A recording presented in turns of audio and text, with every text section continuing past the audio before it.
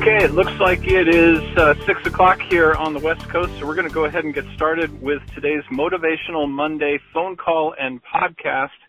I'm Kenton Jones with Multipure, and our special guest today, normally on these Motivational Monday calls, we ask for Multipure independent builder leaders to share some of their wisdom about how they built their business. So today we're changing things up a little bit. We're going straight to the top of Multipure, and we're going to hear from the man who started it all.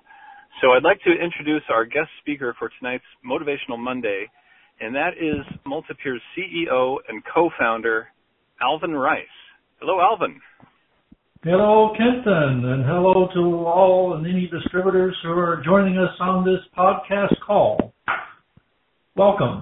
Well, thank you so much for joining us. It is at the time that we are recording this call, we are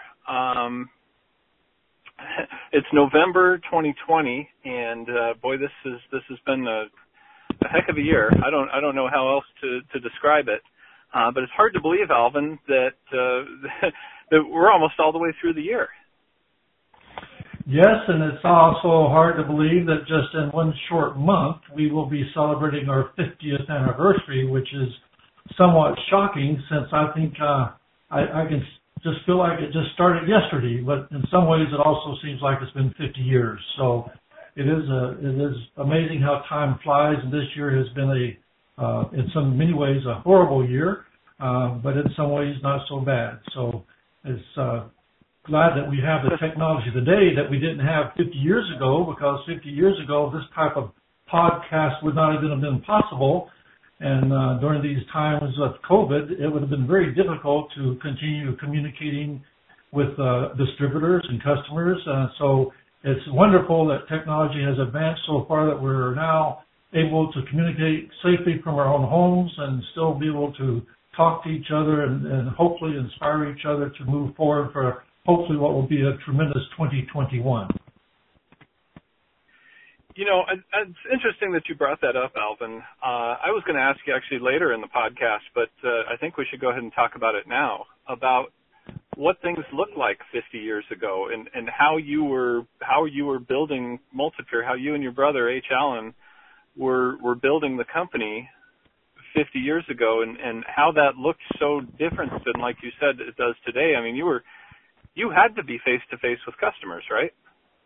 Absolutely. I mean, the face-to-face was absolutely critical to doing anything back 50 years ago. I mean, I was all of 22 years old and did not particularly pride myself on being a salesman, but I found myself out knocking on doors to try to promote and encourage people to use the Multipure drinking water system. And it was a terrifying time for me. I never got comfortable out knocking on doors. And can you imagine going out and knocking on doors during the COVID or during 2020? I don't think anybody still goes out and knocks on doors, but that's the way this business was initially started, is knocking on doors. And I can very well remember that when I would knock on the door, the best thing that could happen to me is that no one would answer, because I was terrified. I was absolutely terrified when somebody did answer, because I didn't know what to say. And it took quite a long time before I realized that, well, actually it was through Don McCrossin, our VP in later years, that he taught me that, you know, people don't know what you're going to say, so whatever you say is what they think you're going to say, so don't worry about what you're going to say. And that was so true, but the times have changed so much in communication. And the person-to-person contact was so essential to starting the business.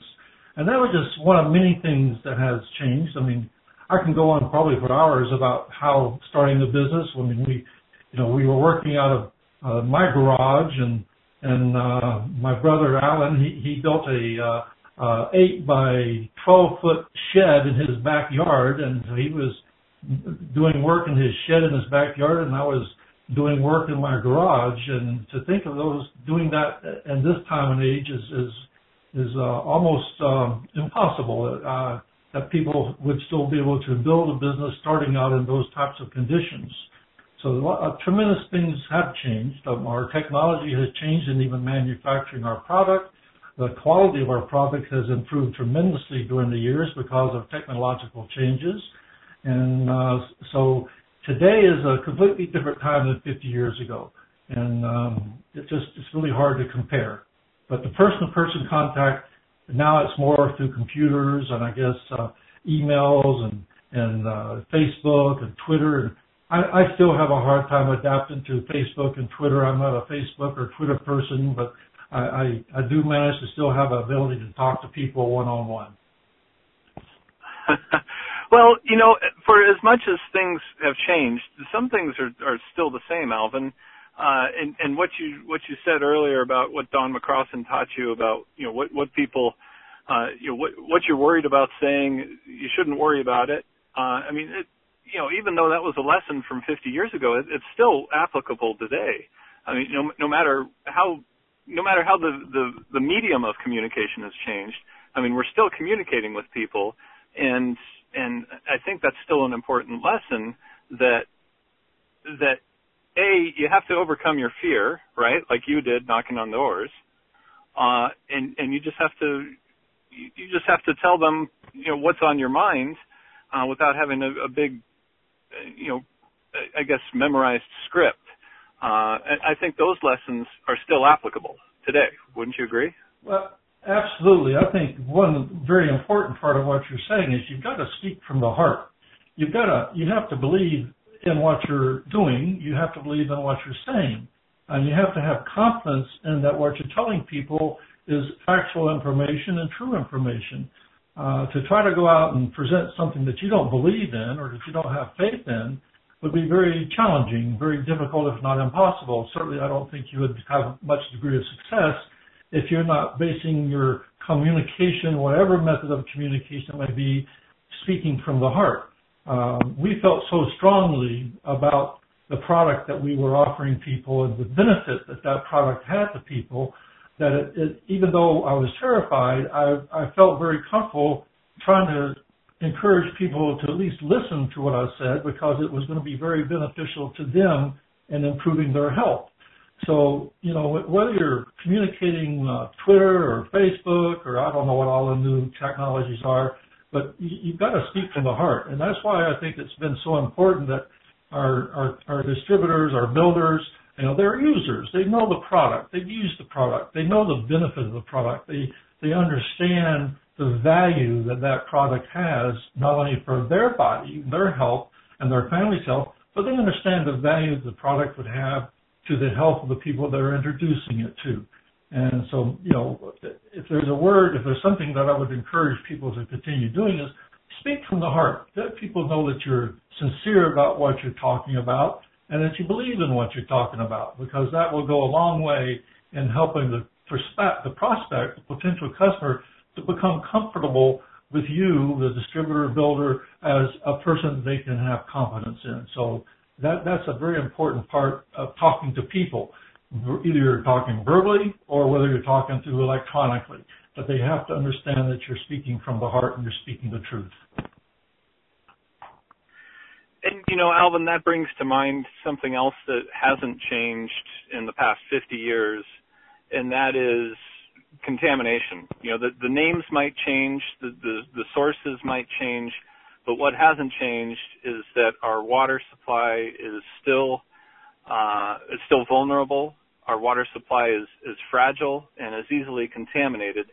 Do you want to talk a little bit about how you've seen things like contaminants change over the past 50 years?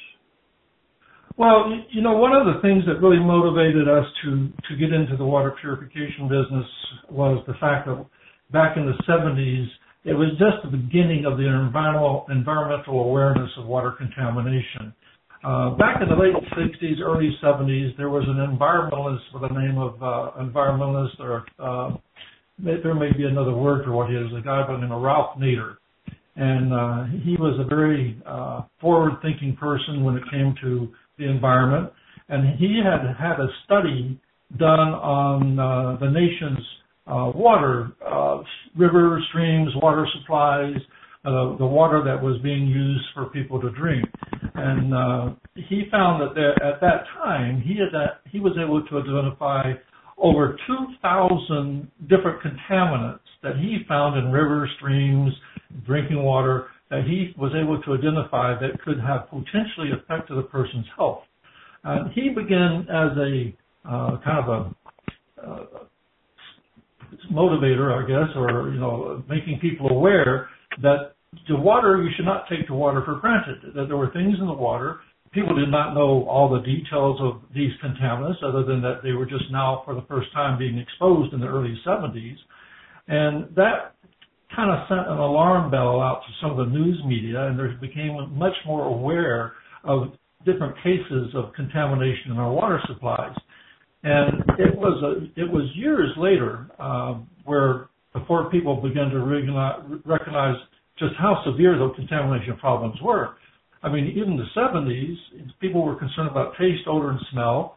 There was a little concern about chlorine, but I was amazed that during my time of knocking on doors, when I talked to people about their water and water purity, and some people would actually tell me that they knew their water was pure because they could smell the chlorine in the water.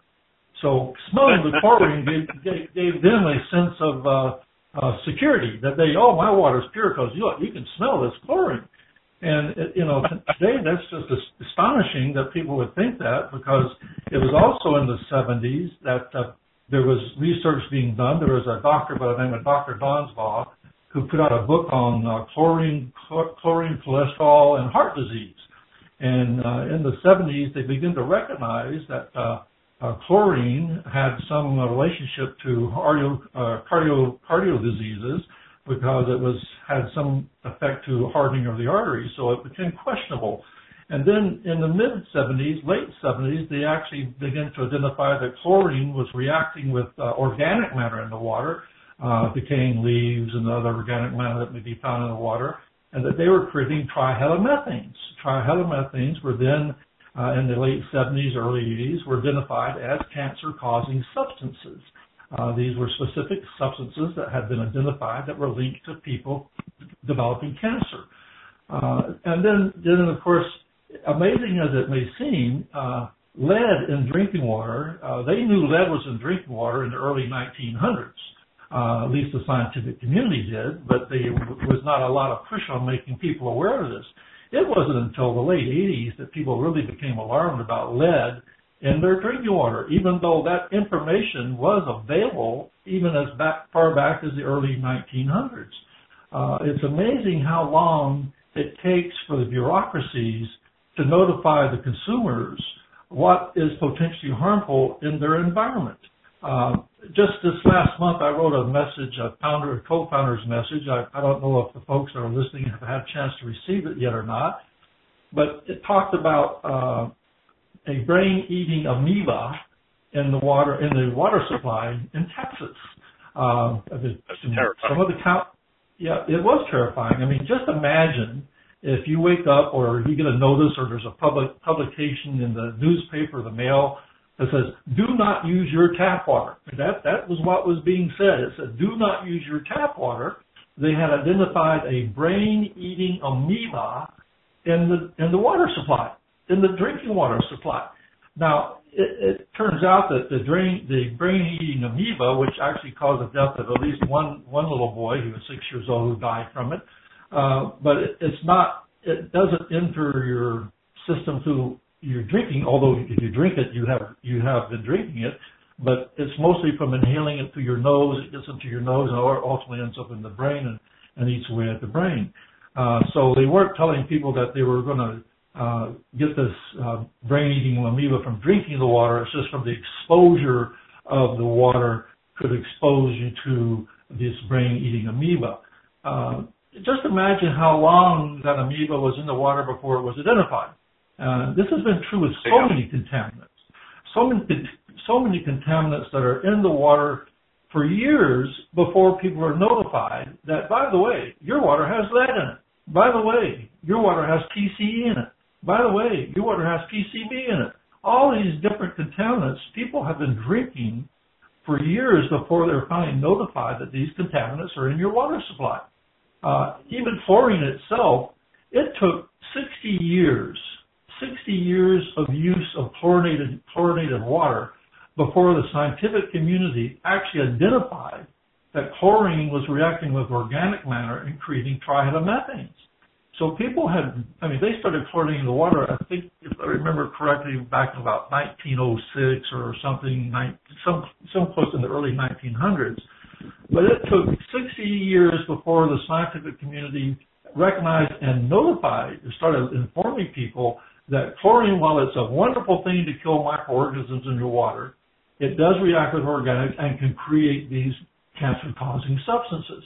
Now, I'm not saying they shouldn't chlorinate the water, because it's been responsible for saving millions and millions of lives from the microbiological contaminants they put in your water supply. But one of the things that we've always said is, once the chlorine has done its job, you don't need to drink it. You can take it out, and it's so easy to take out with carbon filtration. Now, trihalomethanes are a little more difficult to take out. Not all trihalomethanes can be removed by simple carbon filters. It takes a carbon block to effectively remove the trihalomethanes. So just because there are carbon filters on the market, they can take out chlorine. It's actually one of the easier substances to remove. But to remove the trihalomethanes, you need a much more dense filter like the carbon block in order to remove the trihalomethanes. But my point was trying to be, and I might lose track of my points as we go along here, people will drink water for years and years and years and years that have contaminants in it. And our distributors and builders, they understand the importance of having clean water. You don't know what's in your water. Water is, you pour a glass of water, it looks clean and clear, but you don't know what's hidden in that glass of water. And in the article that I wrote, that hopefully some of you folks have read, if not, hopefully you read it when you get it. I talked about the things that I fear the most is what you don't know. We now know that there can be lead in your water. We now know that there can be THMs in your water, and we now know that there can be a wide range of contaminants in your water. But the things that we don't know are what concern me the most. And the Multipure carbon block filter has consistently been proven to be the most effective filtering system in the world to remove these chemical contaminants that have found their way in the water. Speaking of which, the EPA estimates that there are 60,000 chemicals used within the United States. 60,000 chemicals. And now, of course, the EPA, they monitor and regulate 91 pollutants, but there's only really standards set for 80 contaminants. So there is so much in the water that we don't know, but what we do know is that the Multipure carbon block does the best job of removing these contaminants that become identified. So the list of known contaminants has multiplied 100-fold, as from back in 1970. Back in 1970, when the EPA was first formed, it was back about I think it was also 1970, they set standards for like 6 contaminants. Now it's 80 contaminants. So even after all that time, after 50 years, knowing that there are these thousands of contaminants out there, they still only managed to set contaminants for 80. Standards for 80 contaminants. It's simply because science takes so long to evaluate the adverse effect that these contaminants can have on the human body. And there's a cost factor. It's also a factor that you can't shut off the water. Water is essential to life. People have to be able to go and get water. So they can't say, well, my gosh, we've got all these contaminants. We can't let people drink water. That's not practical. They have to have water to exist. And the problem is that people have been consuming this contaminated water for generations. And unless they have something to remove or reduce the risk of these contaminants to your health, this is the problem that we have today with the number of people who develop cancer. The Cancer Society, they're saying that this year they're expecting over 1.8 million new cases of cancer in 2020. 1.8 million cases of cancer in 2020. This is according to the cancer.gov, and they're saying that over 600,000 people will die from cancer this year in 2020, over 600,000. And we know that some of these cancers have been related to, associated with contaminants that have been specifically identified in tap water, in the drinking water. And there's many more that may be also cancer-causing, but science simply hasn't caught up yet to be able to identify them to let people know. So the contamination issue in the drinking water has, in my opinion, become much greater than it was 70 years ago. Just think of all the additional chemicals that have been added to our environment since 1970. It's mind-boggling. Oh, yeah. All those chemicals. And another frightening thing is that they don't even know the synergism of these chemicals when they get together, just like chlorine. Right. And they finally identified that chlorine reacts with organics and forms a cancer-causing substance. Well, you know this chemical soup out there, and who knows how they react with each other and how they may morph into something that they currently are not. So there's so much unknown about these chemicals that, to me, it's just mind-boggling that people just don't run out and scream and yell that they want a filter that will remove this stuff to safeguard them from drinking these contaminants that are in their drinking water supply. They're not going to go away. Speaking of which, in this article I read, they have identified, I think it's 5,000 fluoridated compounds. 5,000. They've identified 5,000 fluoridated compounds called PFASs, which Multipure is certified to remove. And these are what they classify as forever chemicals, because these chemicals don't automatically degrade. They don't disappear. They're in the water forever. But there is a way to remove them. Multipure does that. Multipure removes that. They haven't even begun to identify how many of these are linked to cancer yet. That will take decades for them to do that. So I am always astonished, amazed at how people don't do the simplest of things to safeguard themselves and their family from ingesting these potential cancer-causing substances. It is so easy, so economical, so affordable to simply have an effective drinking water filter in your home, and Multipure has proven to be the best and the most effective drinking water filter in the home. And that's backed up by NSF certification. I mean, you know the statistics there almost better than I do, Kenton. The number of filters that are listed by NSF, and if you look at and you analyze all the filters that are listed by NSF, and what is it, like 5,000 or something like that, filters that are certified by NSF. But when you start listing, ticking off all the pollutants that currently are regulated, and you start saying, well, will it remove this, or will it remove this, will it remove this, you start adding all those contaminants together, Multipure is the only one to the NSF certification that continues to be effective in removing the widest range of chemical contaminants than any other water filter in the world. And that, after 7 years, is amazing. I mean, NSF didn't even start certifying drinking water filters until I think it was the early 80s, late 70s, early 80s. But even after all that time, let's say, so that was 40 years ago, Multipure has managed to be the leader in producing a filter that will give you the best and safest, best tasting water, the safest water on the marketplace. So the contamination problems have not gone away. I think, in my opinion, they're even worse now than they were before. People are not as concerned about dirt. I mean, back in 1970, the water was even dirty, but now the water at least looks somewhat clean. But it's not the things that you can see in the water. It's not even the things that you can smell in the water. It's the things that you don't see, the things that you don't smell that you should be most concerned with. And it's like having an insurance policy. The Multipure drinking water system is there to provide a protection to you, to safeguard your health by removing these contaminants so that your body doesn't become the filter, but that Multipure is the filter. Very important to try to get people to understand that. I've always thought that Multipure builder and distributors are almost like educators. We're almost like teachers. We're trying to educate people on understanding the adverse effect that drinking chlorinated tap water can have on your health.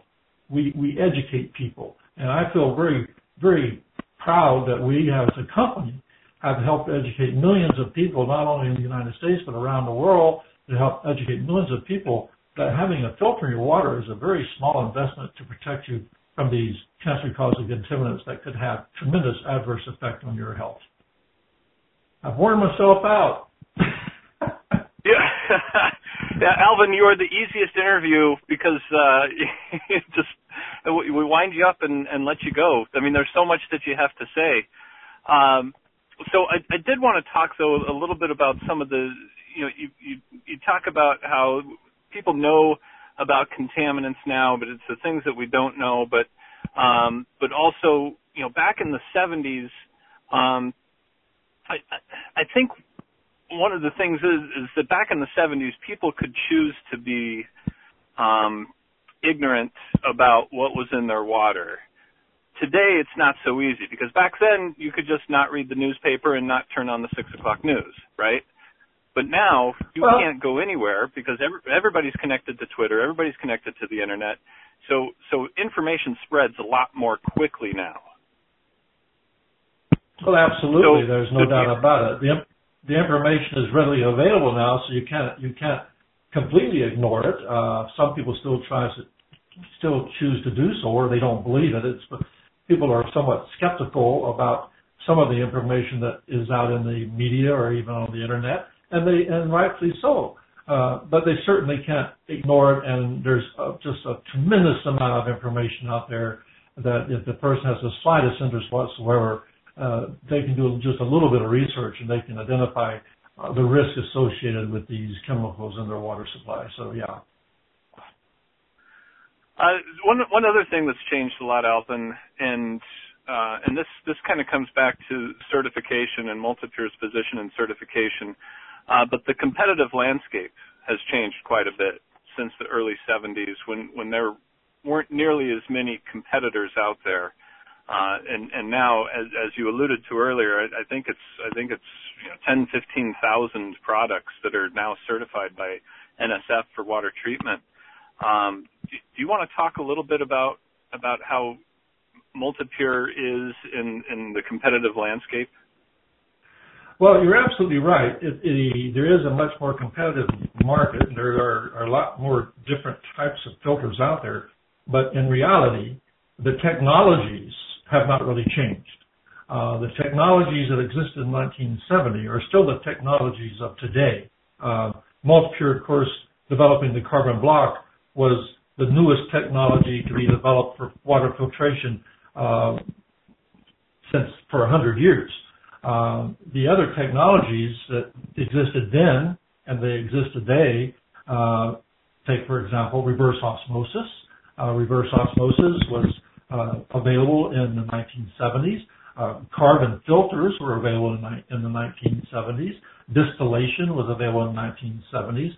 Water softening was available in the 1970s. That technology has been somewhat used for drinking water filters by a company called Zero Water. They're using water softening resin to claim that if you take out all the TDS, you then have pure water, which could be nothing further than the truth. But, the resin brings the TDS level down to zero, but people don't get sick from drinking TDS. They get sick from the chemicals. And the Zero Water does not do a very, very effective job on removing chemicals, but they make a big deal out of the TDS. But all that technology was still there in 1970, so that technology still exists today. Reverse osmosis has grown and somewhat flourished per se, and there again, I think it's a problem of people not truly understanding these different technologies. I don't care what brand or what name you put on it, the technologies are basically the same as they were in the 70s. Reverse osmosis removes dissolved solids, like reverse osmosis, like the water softening resin. It's just through a different technology. But you're drinking water without the natural minerals. And you can go online, like you said, this information is readily available to anybody, and Google benefits of natural minerals in your water. And you will get a tremendous amount of information about how beneficial it is to have water that contains calcium and potassium and zinc and magnesium. All these things are so beneficial for vital health. And reverse osmosis, they take out salt. I mean, they were developed to remove sodium. They were developed by the military to desalinate seawater, and then private business, the water softening industry in particular, they downsized it for residential use because in the 70s, the water softening industry was being attacked for adding sodium to the water, which is causing people to have hypertension and high blood pressure. So they said, well, we can add it, but now we're going to sell you a technology to remove what we added. But in the process of adding the sodium or removing the sodium, they're also now removing the calcium, the potassium, magnesium. These minerals are so beneficial to good health. So that technology is still there, and as all drinking water companies, they continue to grow because the demand for perceived good water is continuing to grow as well. People simply need to be educated on what's the best water for the best health. Now, if I'm a steam iron, I would want distilled water. I would want RO water if I was a steam iron, because you don't want those minerals in the water to clog up the steam. But the human body needs those beneficial minerals, and that information is so readily available for people to research the benefits of having those natural minerals in the water to help you have a good health. Carbon filters, I mean, they still sell carbon filters because there's so many companies. Most companies are in the water filtration business primarily for profit and money. They seem to sidestep the benefits of the health issue because it's more expensive. You can buy a carbon filter for $30 or $50, but it's not going to protect your health. These companies that sell, and they sell thousands of them. It's really sad to me how many people have gone out and bought a water filter that they perceive has solved their drinking water filter problems. The perception is if you have a filter, the word filter, that it's going to take out the contaminants. That gets back to the education process. Not only are we educating people on the benefits of having pure water and the adverse effect of these chemicals, we're also educating people on the differences in the technologies and what they do. It's important that consumers understand that there's limitations on these other filters that simply cannot perform the way Multipure does. Now, you would think that with NSF, that would be easy to do. But in reality, no one knows who NSF is. They still think that NSF is a canceled check or a check that bounced or something, non-sufficient funds. But at least we have at our disposal the certification information that to help educate people on the benefits of having a product that in fact removes these contaminants. These other technologies and the companies that market them, mass marketing or retail marketing and whatnot, they package these products like the zero water. The misleading advertising they do just makes my skin crawl. This actually makes my skin crawl because they so misrepresent that zero water means no contaminants. And then you have the what used to be the faucet mount filters, which are becoming less popular today because it's becoming more difficult to hook these faucet mount filters up to the more modern faucets. And they sell them.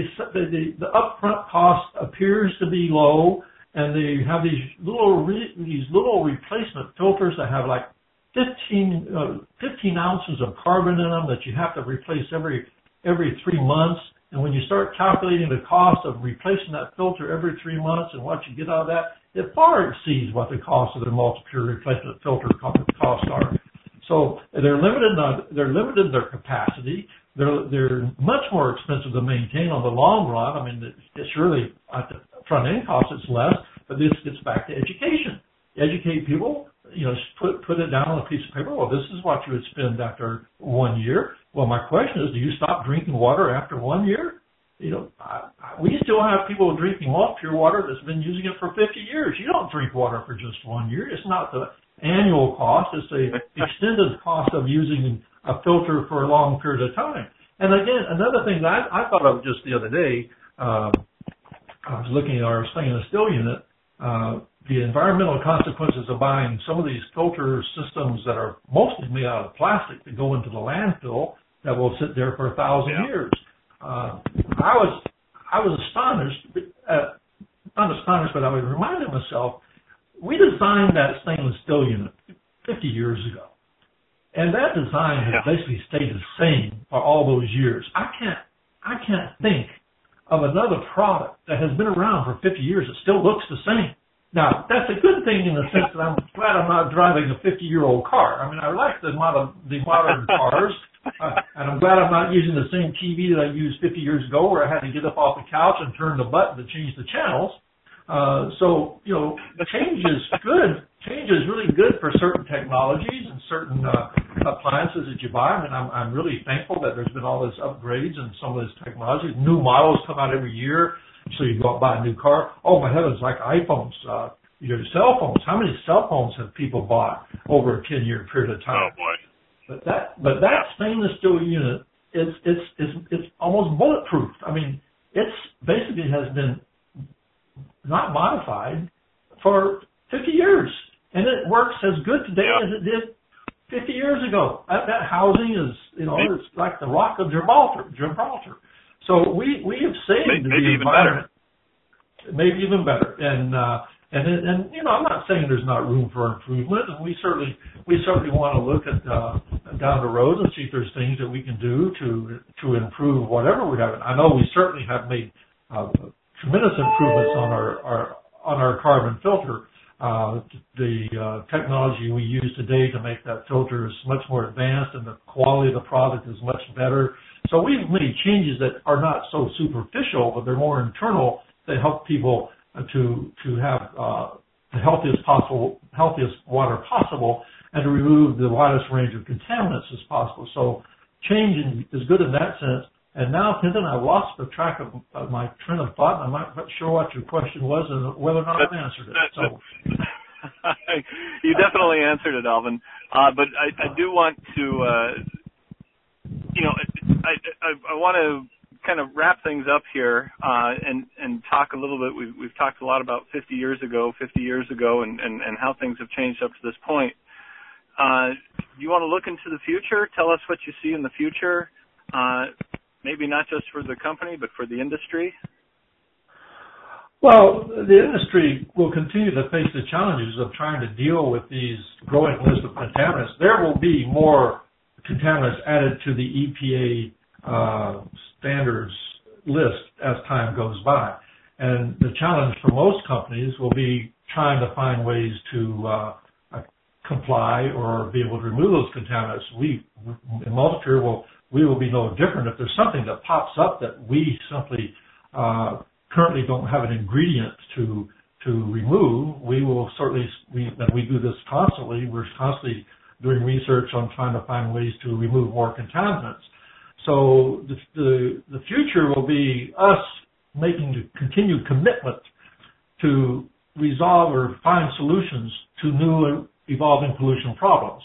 I mean, we know that it's not just one element that our filter is made of. It's not just a carbon-based filter. I mean, it's carbon-based, but we have other specialty components that we've added to the filter to either make it last longer as far as removing certain contaminants, or to help it remove contaminants that it doesn't currently remove. So it's a formulation blend that allows us to do things that other carbon filters cannot do. So we continue to invest heavily in making sure that we are aware of emerging contaminants and making sure that we have technology that is able to address those contaminants. And we still are looking, we continue to spend and invest on trying to find ways to remove contaminants like fluoride. That has always been an issue for as long as I can remember. And we're continuing to try to find a way to successfully do that as well. With the introduction of the Aqualux a few years back, that started addressing the microbiological contaminants that people are concerned about, and we will continue to grow that platform as well. So, and even back to the stainless steel unit, I know that we would like to find a way to make that unit a little more consumer friendly as far as changing the filter. So we're going to be addressing that. So for the foreseeable future, there's a number of things that Multipure will continue to do to try to provide the consumer, our builders, the best possible solution and the easiest solution to solving the growing water pollution problems.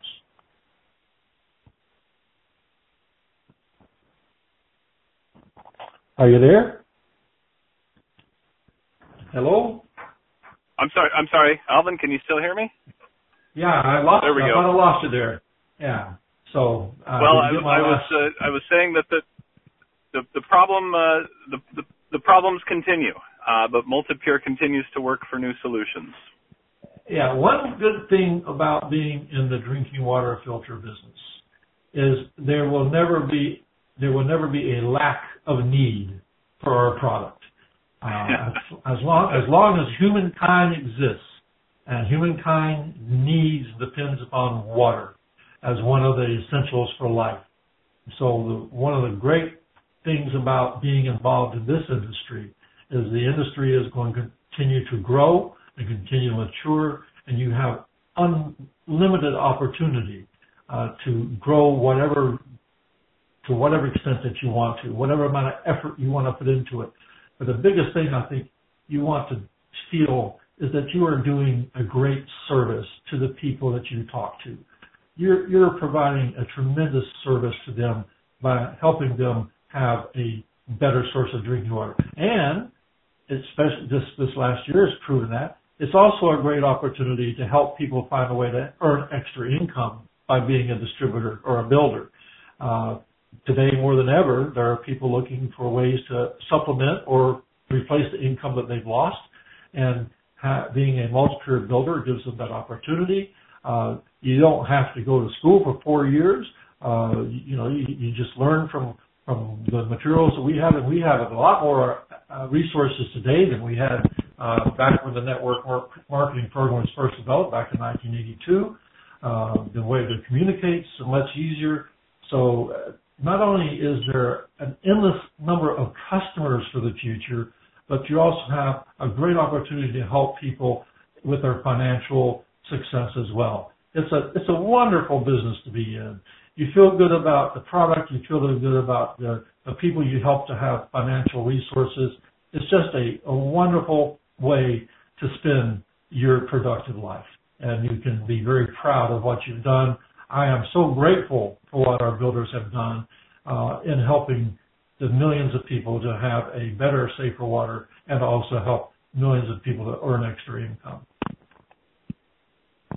Yeah, it's very fulfilling work, and it's, no matter what your involvement with Multipure is, at the end of the day that you're helping people solve a real-world problem and protect themselves and protect their families, their children, from environmental contaminants that we know are out there. Absolutely. So, Alvin, I think, go ahead. All right, so I couldn't have said it better. Sounds great. Okay. Well, Alvin, I'm going to take this opportunity to tease Multipure's upcoming 50th anniversary celebration. It's going to be on December 7th. We're going to have an online live event. Just want to let everybody know that Alvin's going to be there, going to be sharing more about the 50th anniversary of Multipure coming up December 7th, 2020, 50 years with Multipure, our golden anniversary. And today, Alvin, I just want to thank you so much for not only for joining us for this podcast and sharing just what I know is just a sliver of your insight into the industry, into the environment, into the company, but also thank you for everything that you've done for the builders who are listening to this podcast and developing the world-leading product and doing our best to make sure everybody knows about it. So thank you, Alvin. I'm more than happy to do it, and I just want to thank all our distributors for their continued loyal support. Thank you so very much. All right. Thank you so much, Alvin Rice, Multipure's co-founder and CEO. Thank you very much for your time listening to this podcast and phone call. We really appreciate you, and just want to remind everybody to taste the difference with Multipure. Goodbye.